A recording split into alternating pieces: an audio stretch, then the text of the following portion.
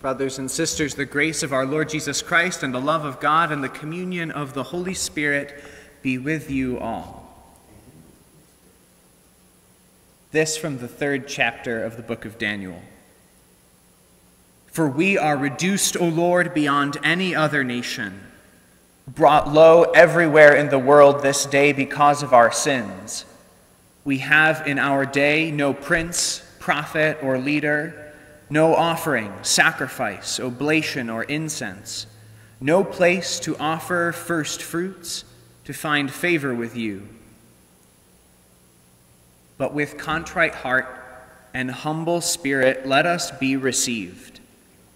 So let our sacrifice be in your presence today as we follow you unreservedly. For those who trust in you cannot be put to shame.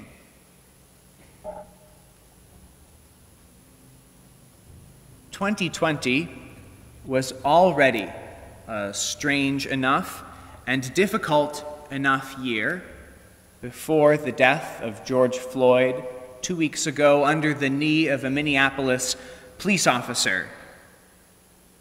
An act that shocked much of our country, and for much of our country was not surprising at all. The job of a priest in offering a homily is not to give an op-ed piece. This is not my op-ed time. It's just to offer the word of God for the world in need. So bear with me as I humbly and stumblingly attempt to do that.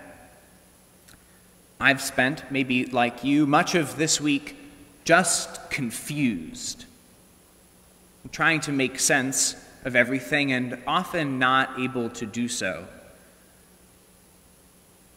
The three things that I have heard most consistently from God and in Scripture are what I'll offer you this morning. The first is that the world will not have peace until our hearts change. A video went around the internet this week of a Carmelite sister in her full habit, somewhere in the Midwest, I think in Cincinnati. And she's in front of a boarded up building, and when the video starts, it looks like she's already spray painted on one of the boards, "God is love." And when the video starts, she's climbing a very tall ladder, and she spray paints onto the billboard in about 10 seconds the words, "The world will not change until hearts change." And she comes off down from the ladder and, like a classic Carmelite sister in her full habit, just hitches up this 20-foot ladder and walks off. The world will not change until our hearts change. Whatever you may think of protests, police, and the aftermath of the death of George Floyd, make no mistake about this. Racism, the alienation or exclusion of other people because of their ethnicity or their origin or the color of their skin. Racism is a sin. And if there is any part of us that thinks that there are some people who should be able to live and some people whose lives are not worth that, whatever your preferred hot-button political issue is, if there is any part of us that think that there are people who do not deserve to live, that needs to be torn out of our hearts.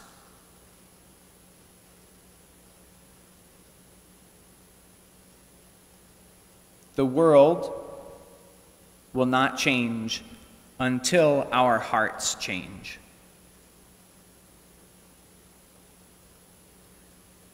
The second thing that I haven't wanted to say, but that keeps coming to me in prayer, is that if our work for justice is not rooted in God, and isn't God's work, it will fail.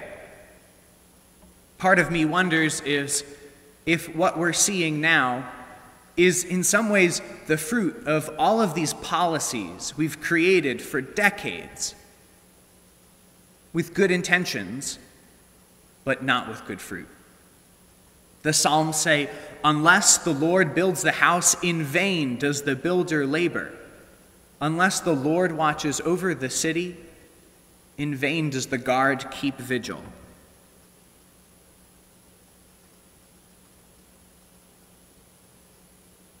And the third thing that I've heard or tried to sense in prayer this week is that we desperately need the Trinity.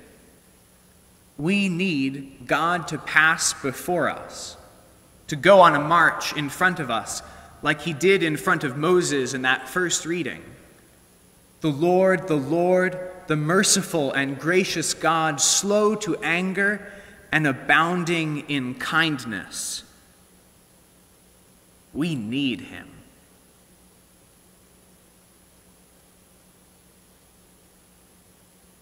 The civil rights movement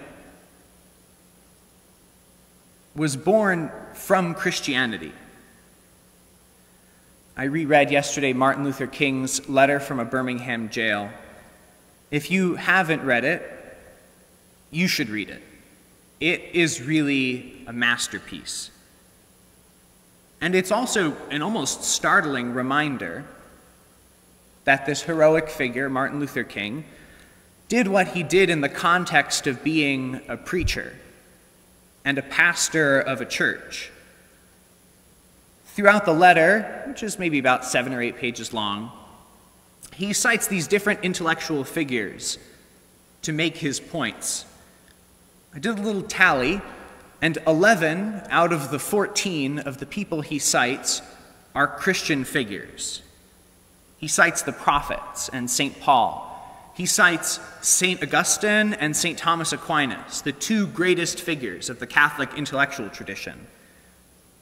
And he cites Jesus. The civil rights movement was born from the heart of Christianity, but Christianity is born from the heart of the Trinity.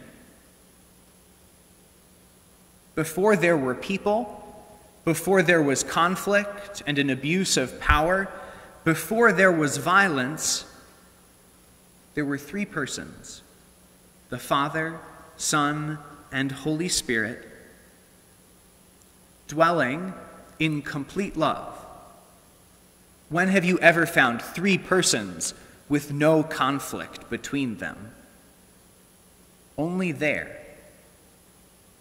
And because that love between those 3 persons existed before anything else, it can help us to look at things with respect to power, but power can't be the way we ultimately read the world, because the world was made from and made for the love that happens in the heart of God.